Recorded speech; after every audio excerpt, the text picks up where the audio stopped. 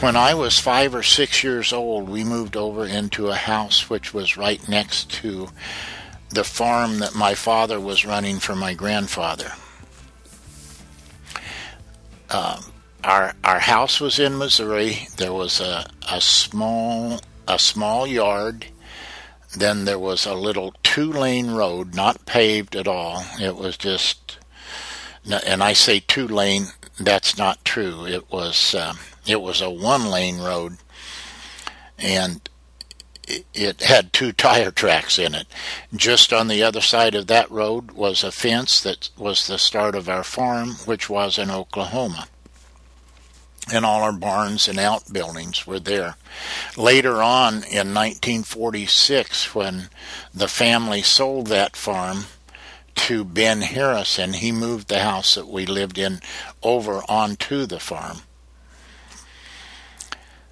That house did have electricity in it, and which was a big godsend to our whole family. We did not have running water, but my father put in a pump. I remember him digging a big hole that he cemented in and then put in a pump and that pumped up water from an artesian well that we had down on the farm.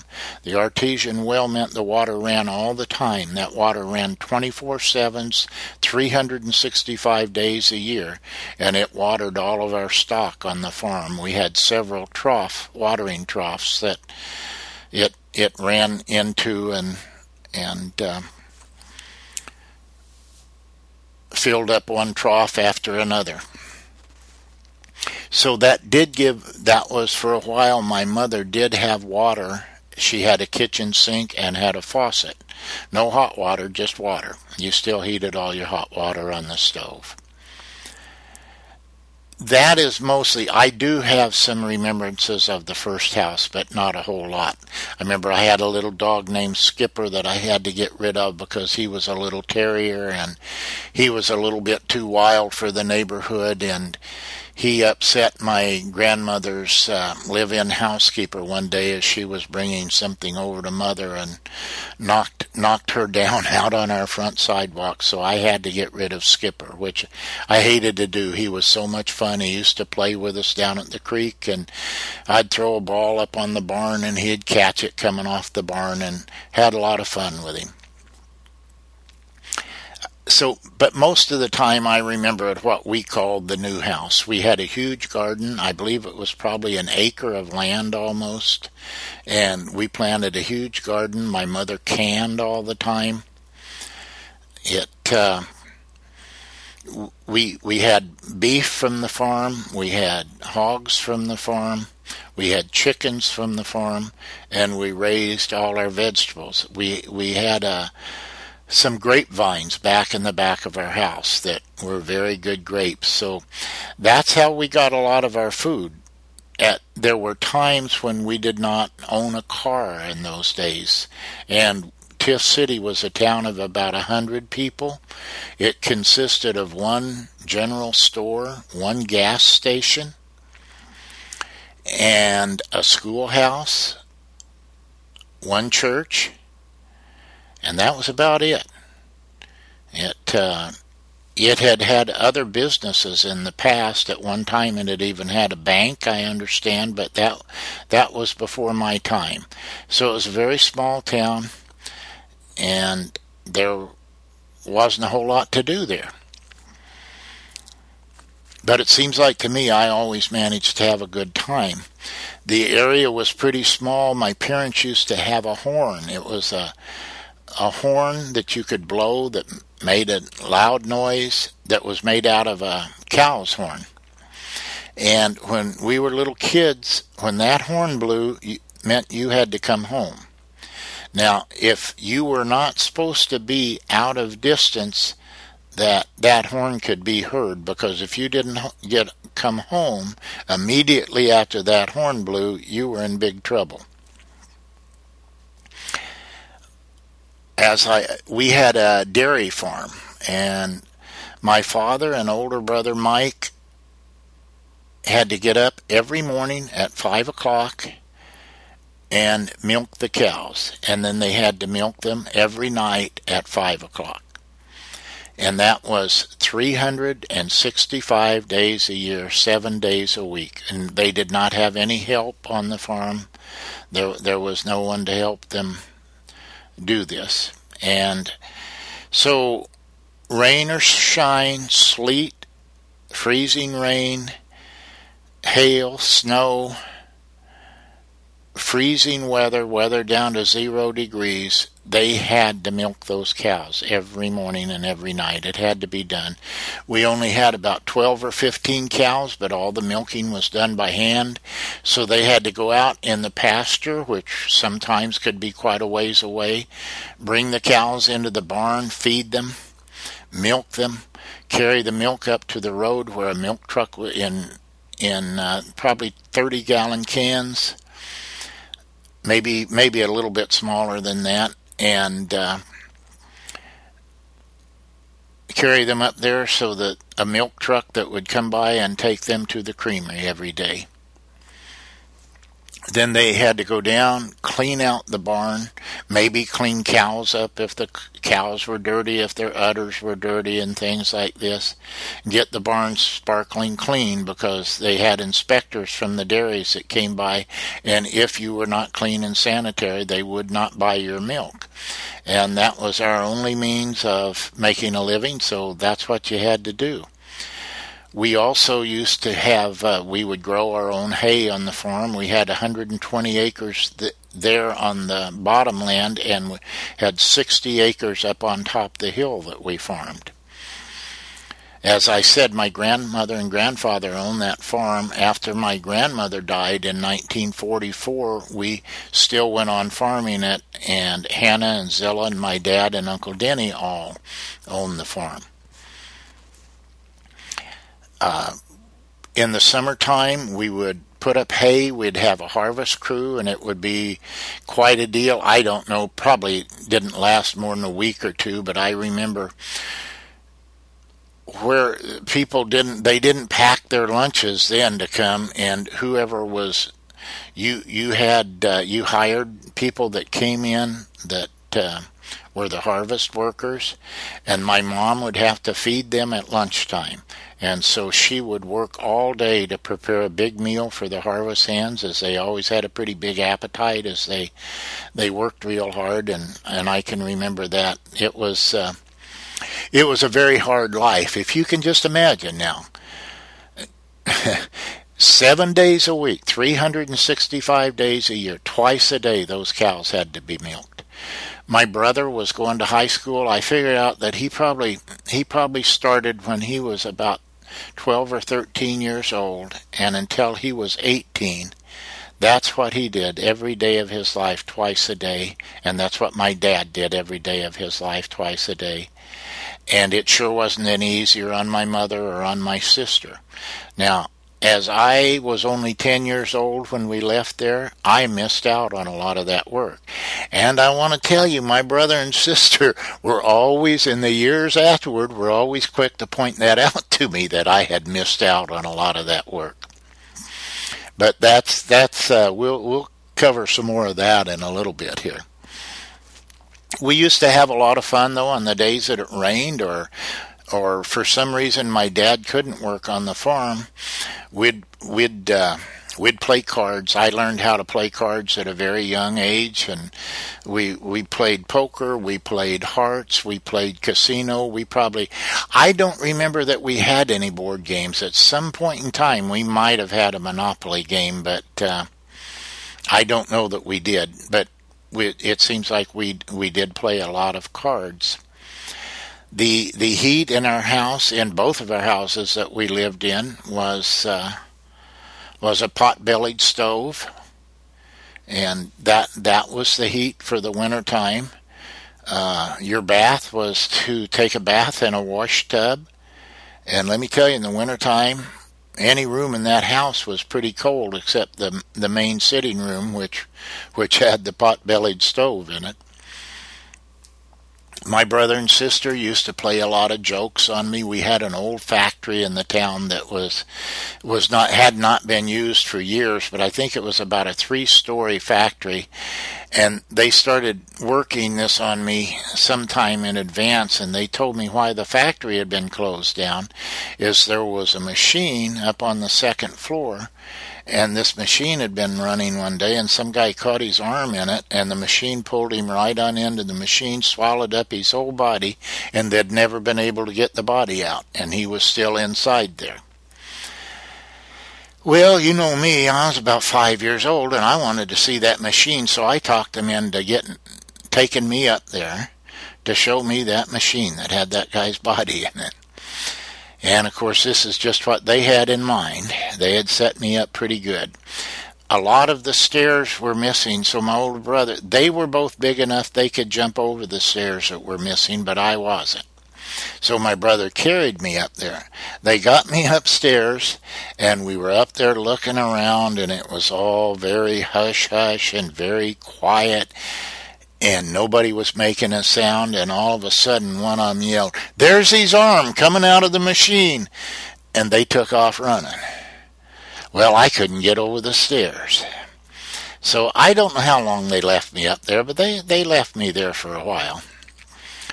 And then they used to take me snipe hunting, where I'd go out on the edge of the woods and hold a sack where they would herd the snipes in to me. But after they'd leave me out on the edge of the woods in the dark, well, they'd go on home, and I don't know what they'd tell my parents, how they got away with that.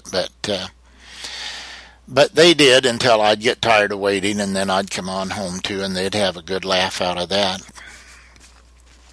Then I also remember when, of course, we didn't have any street lights in Tiff City, but on Halloween, why, my sister and I would go trick-or-treating, and my brother would always save firecrackers from the 4th of July, and he would hide at places. Now, when there's no street lights, that town would be so dark, you could not see a thing. And my brother would hide in places and then throw out a firecracker behind us, and that was a little scary too. Now you have to keep in mind that things were a little bit scarier there than they might even be in some other places, because at the time that I lived there in that part of the country, especially after dark, you never went up to anybody's door and knocked on the door. You stood out away from the front of the house and called out to them. You called hello the house, you identified yourself, who you were, and what your business was. And people were known to have been shot through their doors if through the front door, if they came up and knocked on somebody's door. It was kind of a wild and rough area, and it was just a rough area. I will have to tell one story that is a story that a friend of mine called me from back there in around 1975, 1976. We left there in 1946. So that would have been, I guess, 30 years later. He told me that the people in that area were still talking about this story. And that was when my brother and I were smaller, we were smaller. Each one of us, when we went in the Army, gained some size. When I went in the Army, I was 5'10" and weighed 155 pounds. 9 weeks later, when I got out of basic training, I was 6'1" and weighed 180. Well, my brother had about the same circumstances happen to him. When we went to elementary school back there was a lot of times we would have kids going to school with us that were 3, 4, 5 years older than us in the same grade we were in, for different reasons, because their parents had kept them out to work or just many different reasons. The elementary school was very small. It was 1st through 8th grade, no kindergarten, and there were usually 15 to 20 students in all 8 grades. My brother had this kid that had been 4 years older than him that picked on him all the way through school. My brother wore glasses, and of course that back in those days was a real stigma, and he got picked on a lot. When my brother got out of basic training in 1945, and I remember this because my family had been to the big city of Joplin, which was about 30 miles away, and we'd gone shopping that day. My brother was home on leave from the Army. And I didn't know what was going on, because when we drove back into Tiff City and drove by the general store, my brother saw this guy that used to pick on him sitting out talking to some other men in front of the general store. Now, my brother would have been 18 at the time, and this guy would have been 22, 23. And my dad told me later that he did know what was going on, so my brother changed his clothes real quick, got into some old clothes, walked over to the store. My dad followed very closely behind him. I didn't come over until a minute or two later, when all the fun had started by the time I got there. But I guess what happened, my brother walked over in front of the guy and asked him, he says, "You remember when you used to bully me when we were in school?" And the guy says, "Yeah, why?" And my brother asked him, "How'd you like to try to do it now?" And the guy jumped up with a big grin on his face and says, "You bet I would." And my brother about beat him halfway to death. They had quite a fight, and they had quite a fight. I remember my dad calling out to my brother, "Mike, he's got a knife." Well, he had gotten in his pocket and gotten a pocket knife out, but he never got it open. And the last I remember of the picture, this guy had a car there. And he had gotten in his car. He had finally dragged himself up. He had gotten in his car. He couldn't close the door. He was bleeding so badly. And he leaned out the side of the door and was driving away from the store. Well, this is a story that my friend who called me 30 years later from back there said that that country still talked about that fight that my brother had been in. And that's kind of the way the country was there. My brother, besides milking the cows and working on the farm all the time, had a fish bait business. And he sold soft-shelled crawdads and minnows. The minnows you'd catch in a minnow jar, like we have them here at the house. It's not the ones my brother used, unfortunately. I'd love to have that. But you'd put soda crackers in them, put them down in the creek, and the minnows would come in one end and they couldn't get back out. He'd transfer them then to like a 30-gallon lard can that you would sit in the creek, weighted down with rocks inside, and in a part of the creek where the water was not moving, it'd be a real slow part of the creek, bury it down in 3/4 of the way, and that lard can would have holes punched in the side from the inside so that the minnows wouldn't be scratched, and then you kept a lid on it, and you could keep several dozen minnows in that lard can, and you dipped them out with a little net. Now, one time when my brother wasn't there, my sister, some guys came up to our place and wanted to buy some minnows, so my sister was going to get them for him. And she went down, and when she started to get in the lard can, she noticed that the lid was slightly off. But she didn't think anything about it, and without looking, she just dipped the little net down in to grab the minnows, and she came out, instead of minnows, she came out with a water moccasin. And it about scared the life out of her, but that was not too unfamiliar in those days. My brother also caught soft-shelled crawdads. Now, to catch them, you had to get them after dark along the edge of the riverbank. They would be out slightly from the edge, maybe, probably usually in 3 to 4 to 6, 8 inches of water. So my brother, you had to walk out in the water to catch them, though, because otherwise, if you tried to catch them from the riverbank, they would scoot out to the deeper water and you couldn't get them. So my brother would walk out in water anywhere from 6 inches to 24 inches deep. Like I said, this had to be after dark. He had a carbide light on his head, which showed a little bit of light. This is kind of like the lights you've seen the miners wear in old movies. Well, that was a carbide light and would light his way.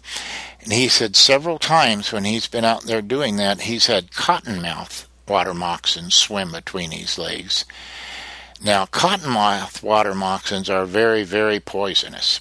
Regular water moccasins aren't, and he had many times he had regular water moccasins swim between his legs, and that can be very scary too. So it was a very tough life. My brother, like I said, milked the cows twice a day. So caught his fish bait at night, sold it, had to go to school every day, 5 days a week, and it was kind of a tough life. Our dairy cattle were registered Guernseys. So one time, to improve the herd, my dad bought a registered Guernsey bull. I don't know how old he was at the time, maybe 3 years old or so, but I remember one thing about him. He was big and he was very mean. My dad could not even walk in a pasture with him. I can't remember how they unloaded him. I don't really remember that. But I do know that we ended up putting him in a pasture that we had that was up behind the barn that was enclosed with probably a 4-board fence. And we put an electric wire around the inside of it so that he wouldn't try to get out. Now, the first time he touched that electric wire with his nose, he about went berserk. He took a couple of the fence posts out and a little bit of the wire, and then luckily ran back in toward the pasture so that my dad could get the fence fixed with him inside. We didn't have to chase him down. He was always a problem until we got this dog, and I believe the dog's name was Pup. The bull's name was Paul. I believe the dog's name was Pup. He was an Australian Shepherd, and he was already a trained cattle dog. You could actually send him out if you had no gates closed or anything, he could go out to a pasture maybe 60, 80 acres away, and if you had 15 cows out in that pasture and you told Pup to go get the cows, and this would maybe be a half mile away, Pup would go out and round those cows up and bring them into the barn. He was really good. So my dad decided to see how Pup was with the bull. Pup minded very well, so I walked with my dad up to the bull's pasture. Pup was with us. He had Pup sit down outside the fence, and my dad climbed the fence and jumped over in the pasture. Here came Paul, coming after my dad. So my dad jumped back over the fence, or he may not have jumped back over the fence. He may have just called Pup out there. And when Pup went out there, the bull stopped and took a look at him and snorted a couple of times and started slowly walking toward Pup and my dad. When he did that, Pup went after the bull. When Pup went after him and he was barking some, the bull turned around and started running. Well, Pup kept after him, nipping at his heels until he got him going probably as fast as the bull could run. Then he ran around to the front of the bull real quick, jumped up, grabbed hold of the bull's nose with his teeth, and just sat down, and he flipped that bull end over end. Well, that was all the lesson that the bull needed, because after that, any time that my dad wanted to go out in the pasture, he just took Pup with him. Having the cows and having them so close and having so few of them was a lot of fun. A couple of them turned into real pets. I remember we had one. For some reason, my dad would name a lot of the cows after the months of the year. And I remember we had this cow named April, and she got to be such a pet that any time we were out in the pen or the pasture where April was, she would follow us just like a dog would follow you around. So we had a lot of fun with them.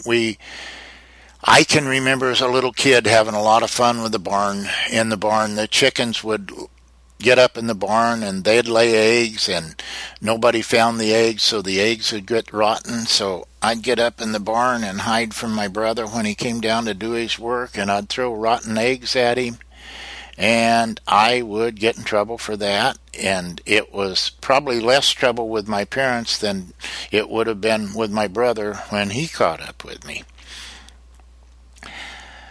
During all this time, my sister Mary Ann, of course, helped my mom with all her chores, and I sometimes think that country was harder on the women than it was on the men, although it was very hard on both of them. The work was very hard, and there wasn't a lot to do. We had, I do remember at Tiff City, in the summertime, a couple of summers anyway, we had a movie theater would come to town on Saturday nights, and they would put up a tent, put out folding chairs, and they'd show a movie, and you could go to see it for a dime. But I would work for them, help them put up the tent, mostly just set out the chairs, and for doing that, I'd get in free. So that was a great experience for me. Now, it would make a good story here if I could say that the school that Mike and Mary Ann and I went to there in Tiff City was this one-room schoolhouse. But, it wasn't. It was probably a room and a quarter. We did have the one room, which was our classroom, and then we had a little room off of that, which had a table and probably 4 or 5 chairs, and I think maybe 30 or 40 books in it that we called our library. And it, I think, had some maps in it and things like that we could use to show off where different parts of the world was for our geography lessons.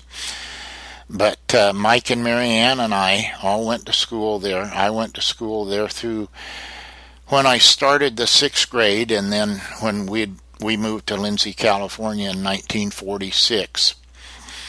The kids back then started to work a lot earlier, and you took on responsibilities. You had different things. In that schoolhouse, our only source of heat was a pot-bellied stove. Our only source of air conditioning was to open the windows. It was my job through the 5th grade, and I know, and of course this hadn't happened yet in the 6th grade, but in the 5th grade, when I would have been 9 years old, it was my job to go up to the schoolhouse every morning before the teacher went, before any of the other kids went, and to start that fire in that pot-bellied stove so the school would be somewhat warm before everybody got there. Now, that wasn't that tough a job. The summer before we came to California, I helped putting up the hay. I drove a team of horses pulling a hay rake and raked all the hay to be taken to the hay baler so it could be baled. And then I helped a lot with bucking the hay, which means carrying the bales around. For me, I think I was mostly dragging them around, but getting them away from the hay baler and getting them stacked so that they could be taken in a wagon into the barn. So I worked for a while doing that when I was 10 years old. My best friend was named B.F. Paulin, Benjamin Franklin Paulin. His dad was Lloyd Paulin, and Lloyd Paulin had he had a farm of his own, but he also hired out he had a lot of good farm equipment, so he would hire out to bale hay. He used to come bale hay for us. We didn't have our own hay baler. And he also plowed people's fields for them. When B.F. was 10 years old, he was working plowing 20 and 40 acres for other people. So that's the kind of thing you started doing, and you started doing it real early, and you had to do it well, and that's just kind of the way life was. And with all that and everything, we always managed to have a good time. The families would get together. I had a lot of relatives back there. I had a lot of cousins. We didn't get together real often, but I think several times a year. One of the times that I remember was really fun was we had a big fish fry, and I remember this was relatives on my mom's side of the family, and they had opened up Grand Lake by then, which was about 4 or 5 miles south of us, which is now a big resort area back there, Grand Lake of the Cherokees, and it's also a wonderful fishing lake. And my dad and I went down. I think we went down the night before, and we fished mostly all night. And then the next day, my dad had made a fire pit of some kind to be able to fry these fish somehow. But I remember it was a pretty big setup he made, but it was all kind of a homemade deal, and I guess to hold various frying pans and things like that, because there were a lot of people there. And the fish we caught was what the main ingredients of what we ate. And that was a lot of fun. But we'd do things like that, and we went to Buffalo Creek a lot and swam in Buffalo Creek. Like I said, it was about 200 yards from our house. We had what was known as the Blue Hole, right?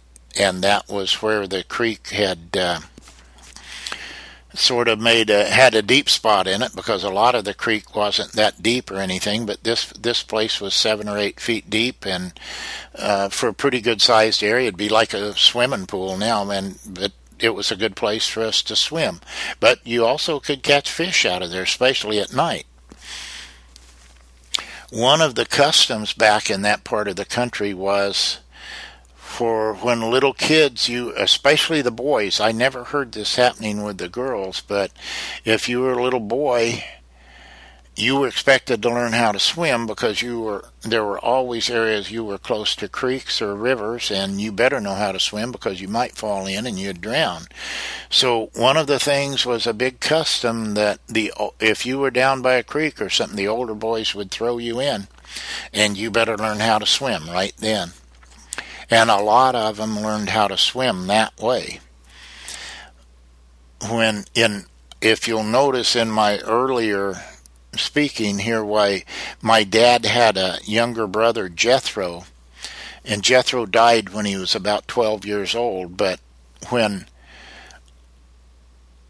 Jethro was about, I don't know, 6, 7, 8 years old, my dad was at the river with him and some other boys, and the other boys threw Jethro in, and Jethro couldn't swim, and Jethro was always, I think, sick. He was not a well young man, and he couldn't get out, and so my dad jumped in and saved him and pulled him out.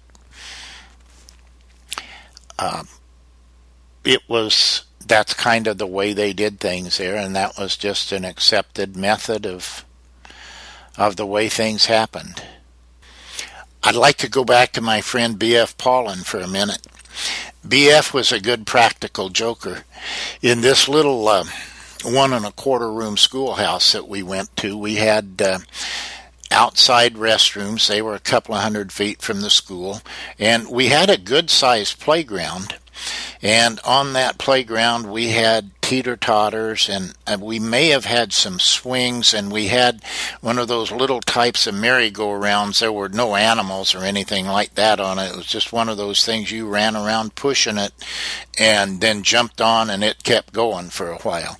And I remember we had one of those. But we used to have a lot of fun playing out there, and it was a little bit rocky. You got a lot of bumps and bruises from it.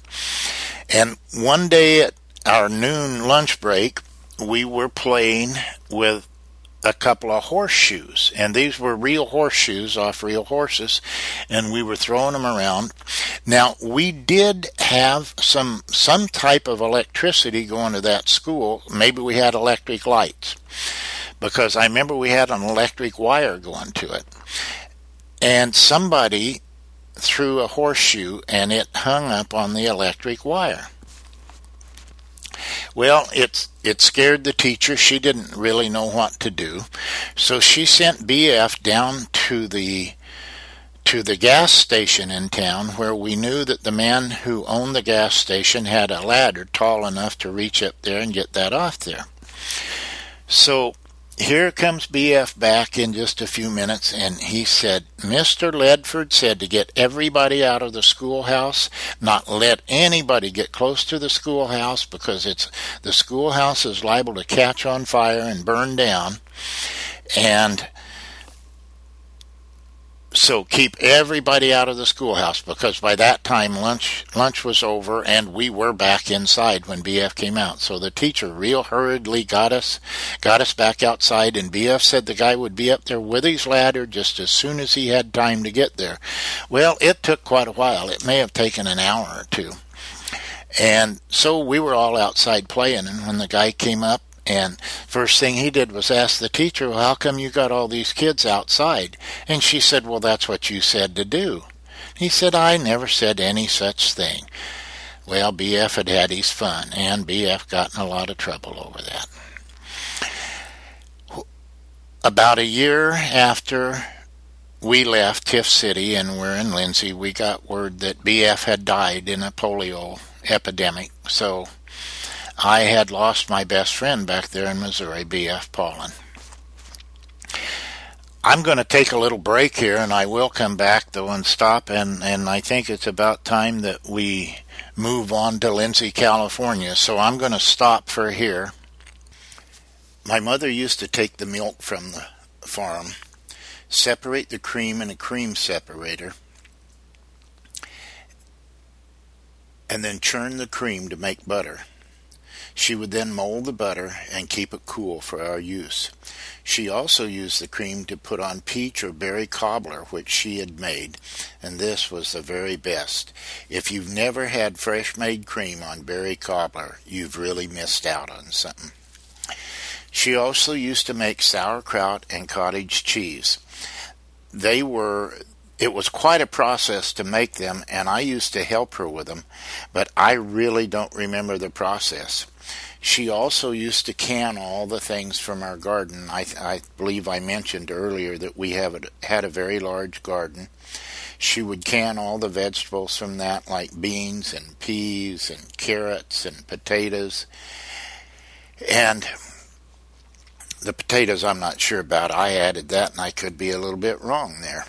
But she would also buy fruit and can that also. So between that and the meat we got from the farm and the eggs we got from the farm, it gave us some pretty good food to eat. My grandfather died in 1939. My grandmother died in 1944. My brother went in the Army in 1945. And then in 1946, my father had a heart attack. We decided that he could no longer work the farm, because in those days, if you had a bad heart, you weren't supposed to do anything. It was quite different than it is now. So we decided that we would move to Lindsay, California, because that was where a man by the name of Ira Harrison lived, and he was from Tiff City. His brother bought our farm from us. We had an auction. We sold off everything we had, all the cattle, all the machinery. The only thing we had left were just a few personal household things, a very small trailer, and a 1939 Buick. So for the first time in 105 years, no Burns would be living in very close proximity to Buffalo Creek. We would all be gone. Our trip to Lindsay, California was sort of uneventful. It was in the month of September, later on in the month, and I can remember coming into Lindsay and thinking it was the driest, brownest, hottest place I had ever seen. We first stayed in the Lindsay Hotel and stayed there for a little while until we were able to buy a house, which we did at 605 North Elmwood in Lindsay.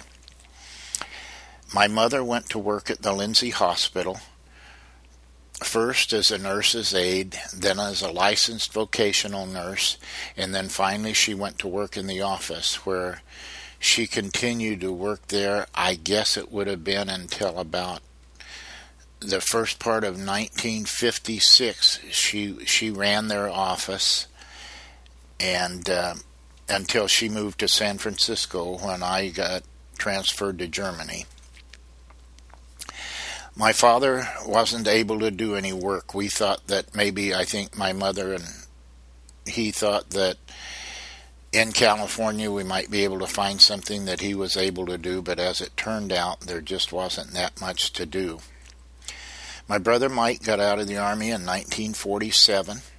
When he was in the Army, he had started pitching baseball some, and so when he got out, he had been a pretty good pitcher, so he did pitch pro baseball for a while.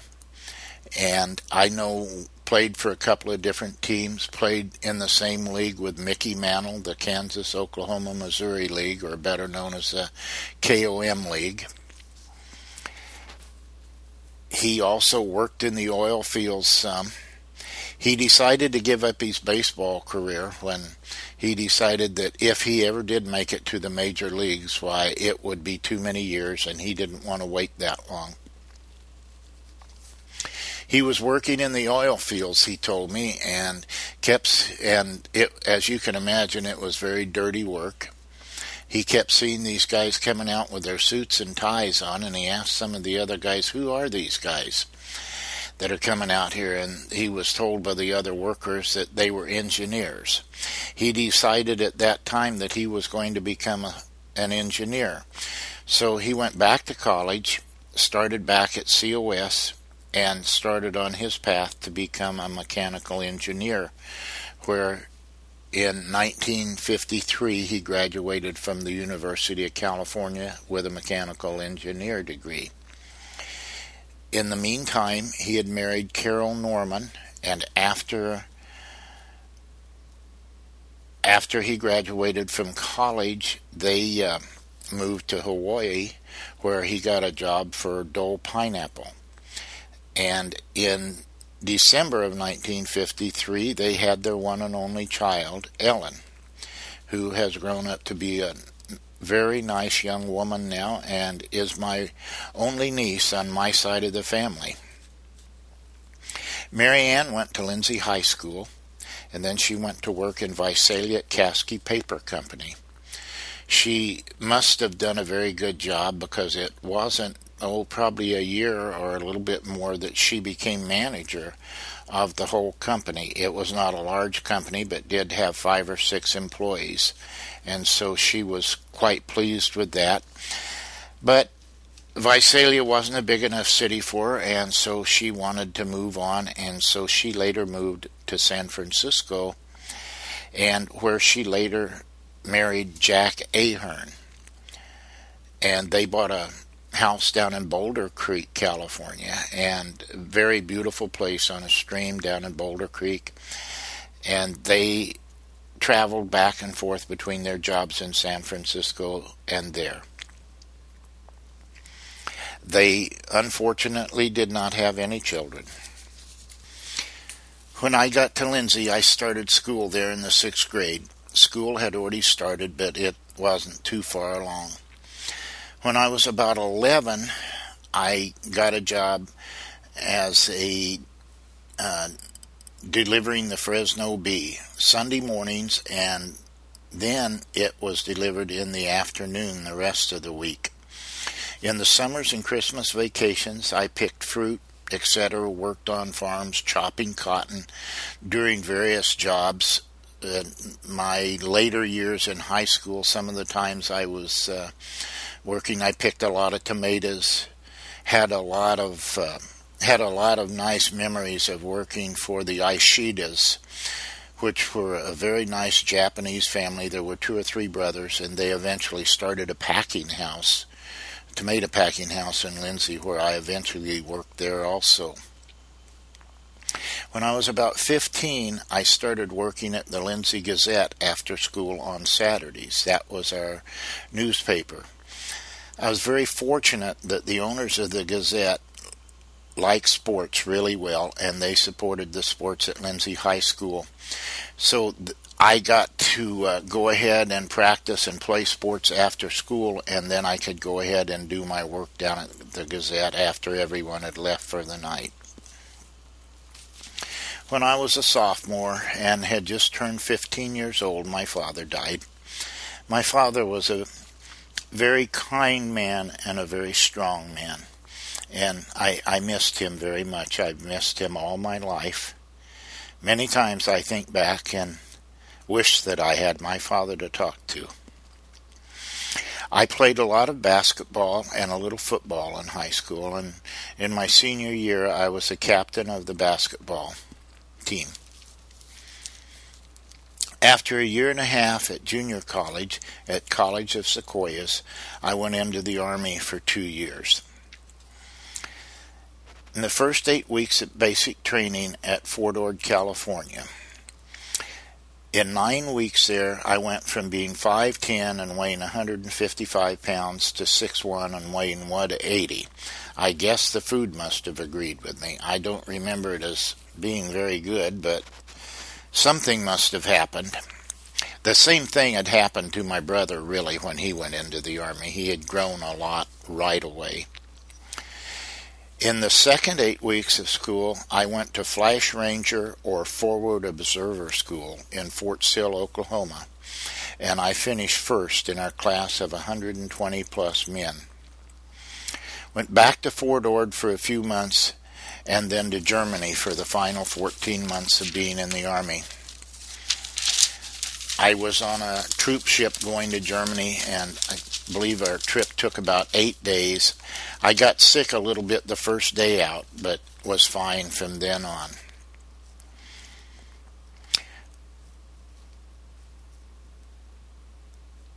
When I came home from Germany, it was also on a troop ship, and it was such a wonderful feeling to come into the harbor in New York and see the Statue of Liberty.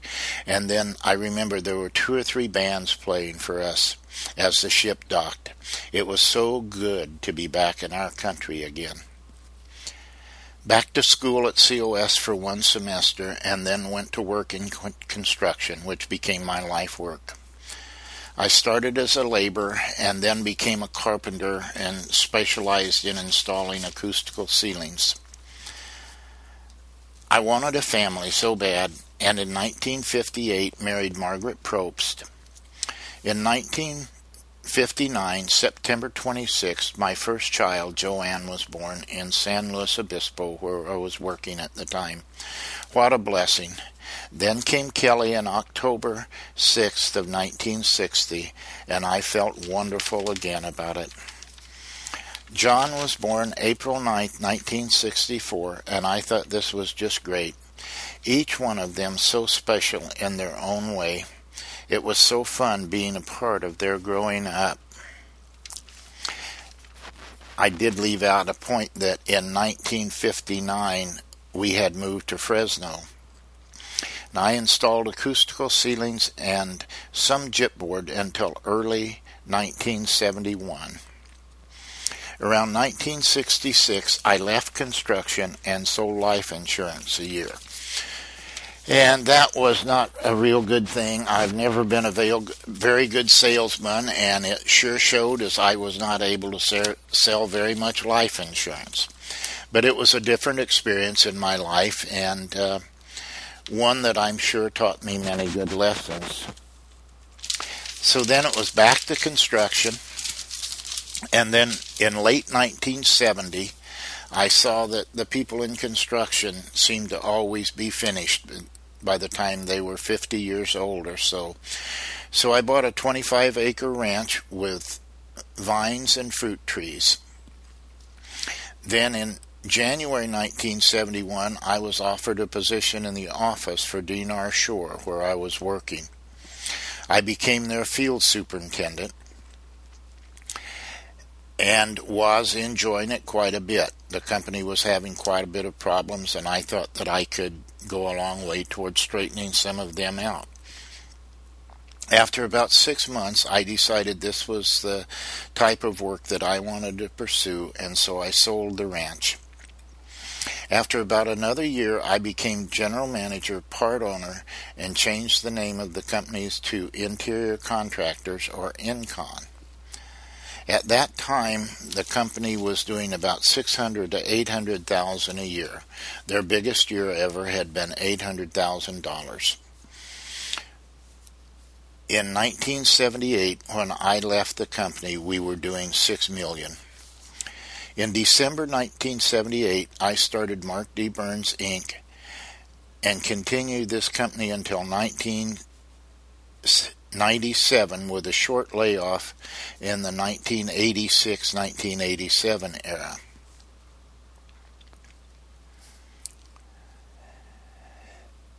In October 1979, I married Barbara, and she became my lifelong friend and companion. Our business would not have been the same without her leadership and wisdom, not to mention her hard work. In the late 90s, we brought John in as a partner, and his leadership role played a vital importance in our company from that time on. We had so many valuable employees that they are too numerous to mention. Without them, we could have not accomplished the achievement or success that we did. It seems kind of unfair not to mention them by name, because just had so many good men working out in the field and so many good women working in the office. We had 2 rules and 2 rules only. We had to enjoy what we were doing, and we had to make money. And we kind of found that if you were doing that first one, why the second one came along behind it. Some of our projects included the Tenneco office building in Bakersfield and many other projects in Bakersfield. In Fresno, we did all phases of the Kaiser Hospital, many large schools in Clovis and Fresno, and many large shopping centers, office buildings, and Gottschalk stores in California. We did the Napa Valley Hospital and other large projects in Northern California. In 1984, I accepted Jesus Christ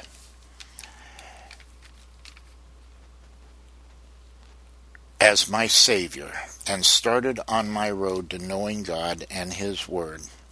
I am still on this way and will be the rest of my days on this earth. In 1984, I accepted Jesus Christ as my Savior and started on my road to knowing God and His Word. I am still on that wonderful road and will be the rest of my days on this earth. On 11/1/1985, my son Luke was born, and God blessed my life again, as He had the previous 3 times. What a special blessing my children have been to me. I think of each one of you with such loving thoughts, and quite often my mind goes to the past and thinks about some special time we had together. I think of all the games we have played, all the trips to the lake, trips to the coast, trips all over the country, the special times we have had when we've gathered together for special occasions like Christmas Eve, or that we've just gathered together to get together. I cherish each minute that I have gotten to share with each one of you, and want you to know that I am so proud of the accomplishments that each of you has achieved. I pray that each of you will follow God, follow your heart, and that we may share many more good times together. I'm going to finish with a few thoughts about Barbara. Nothing is perfect in this world, and Barbara and I have had our down times. But anyone has these, so they're not even worth really mentioning, and I don't really dwell on them. Barbara has shared all my ups and downs for the past 30 years, and I would not have known that 2 peoples could be so close together. We enjoy so much the same things: loving God, loving family, wanting to serve, wanting to see the world, and not least of all, loving each other. Thank you for your encouragement when I am weak, your understanding and your compassion when I fail, and your continuing love through it all. Thank you all for hearing all this. I would like to give credit and thanks to my cousin Susan Brackage from Coffeyville, Kansas, who is a descendant of Emma Burns Parham, John and Martha Caroline's daughter. Susan has provided a lot of the good information that I've had the opportunity to see from the early days, especially from William and Martha's children. So thanks again, Susan, for all the information and all the encouragement. I would like to make a couple of additions here. The first couple are going to be changes because I first said that the May Cemetery was 3 miles west of Tiff City, and it's actually 3 miles east of Tiff City. My Aunt Zilla, I originally said she was born in 1881, and it should be in 1891. And I think I said my mother, Emily Victoria, at one time, and it should have been my grandmother, Emily Victoria. There are a couple more stories I would like to relate here. We were right on the Missouri-Oklahoma border. Oklahoma was a dry state, which meant there was no alcohol sold there, so a lot of people used to come across the border. There were said to be a lot of outlaws hiding out over in Oklahoma, as there was not a lot of law there. For any of you who have seen that movie, Bonnie and Clyde, and if you remember the shootout in Joplin, Missouri at the motel where they killed a couple of law enforcement officers and they had some of their people got killed.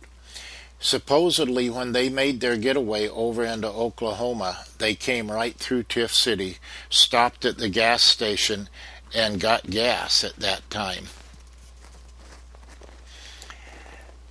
My Uncle Grover used to tell the story that I think I mentioned that he and Aunt Zilla didn't have any children. But when we were little kids, he used to tell us that he did have 2 kids, 2 boys named Dynamite and Powder River. But they were so mean, he had to keep them locked up in an upstairs room. And the funny thing about it was, he would take us upstairs in their house and show us the room they were in and locked up. And he would always whisper and tell us to be real quiet so that we didn't disturb them. There's also quite a story on my mother's side of my family, which my dad's cousin Aidan did have a part in also. And this would have been back somewhere around the turn of the century, probably between 1900 and 1910. My grandfather Davidson had 5 older sisters, and they all lived in Neosho, Missouri. I guess as the girls were dating, one of them had a pretty steady boyfriend, and maybe he wasn't quite the right kind of a guy, because he was coming to visit her one Sunday afternoon, and he was very drunk, I guess. Her older sister, my mother's Aunt Johnny, met him at the front door, since her parents weren't home, and told him that he would not be allowed to see her little sister. Well, he told her he was going to come in and see her anyway. My Aunt Johnny shot and killed him right on their front steps. They were a very strong Catholic family, and my Aunt Johnny disappeared for about a year. They said that she was in a convent somewhere. Finally, when I guess they had everything together, Aunt Johnny came back to town, and there was a trial for her. They did try her for murder, and she was acquitted. One of the main witnesses for her was my father's cousin Aidan, who got on the stand and testified that he had seen the man that she shot and killed walking to their house that Sunday afternoon, and that he appeared to be very drunk. When my dad was a young man, and as I've mentioned several times, we lived very close to Indian Territory, there was a festival out in Oklahoma called the Green Corn Feast. Now, they still were having this festival when I was a little kid, and I went there also. And this was put on by the Indians, and it was the harvest time of the year. Once when my father was very young, he was out at the Green Corn Feast, and one of the Indians scalped a man there. My father put him in his car, took him back into Tiff City, and the doctor there sewed his scalp back on. Another story that some people have liked to hear about a little bit is when I was a little kid, about 7 or 8 years old, and I had seen my older brother and some of his friends build these boats. And they would build them out of corrugated metal, and you could actually ride in them. So I decided one day I was going to build myself a boat. And I got the corrugated metal, I got the wood, and I did all the bending and nailing and heated tar up and caulked all the joints with it. And my mother came out, and I told her I was going to take it down to the creek and try it out as soon as I got done. And she told me, Mark, she says, you have to wait till your dad gets through work on the farm so he can take you down to the creek. Now, I should have done what my mother told me to do, but I was just too anxious to get down there and see if my boat would work or not. Well, I couldn't go in and get my bathing suit because then my mother would know. So I headed for the creek, took all my clothes off, and got in my boat naked, and I was out paddling around the Blue Hole, as I have explained earlier a little bit about. And I looked up, and there was my mother on the bank with a switch in her hand and telling me, okay, Mark, come on ashore. And I did, and let me tell you, with no clothes on, that switch sure hurts. One last story I think that I will tell. One Sunday we went out for a ride, and we had gone over and picked up my mother's sister, Alice, and her 3 children. We went by this farm where they had a sign that said horses for sale. Well, my dad decided to stop, and that day he bought about 4 or 5 horses. Now, I know my dad had had horses before, and he really loved horses, but I guess because of our circumstances, he hadn't had any for quite a while.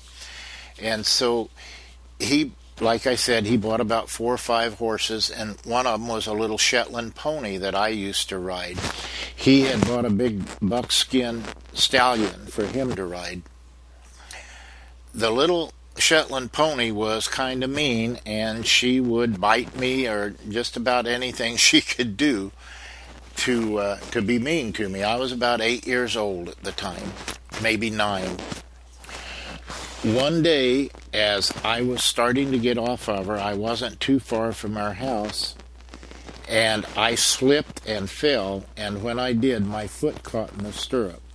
And when she saw that I was down on the ground and I did not have hold of the reins, which was a bad thing to do, and she started slowly walking toward the barn at first, and then she started trotting. Well, my dad had probably been 100 yards away or so on his horse, and he saw this, and he came running very hard and fast and stopped and caught that little pony, because had she kept on very much longer and started going any faster, she would have been kicking me in the head and it would have killed me. So my dad very definitely saved my life that day. Well, once again, I'm going to call this the end of things. Hopefully this time I really do stop.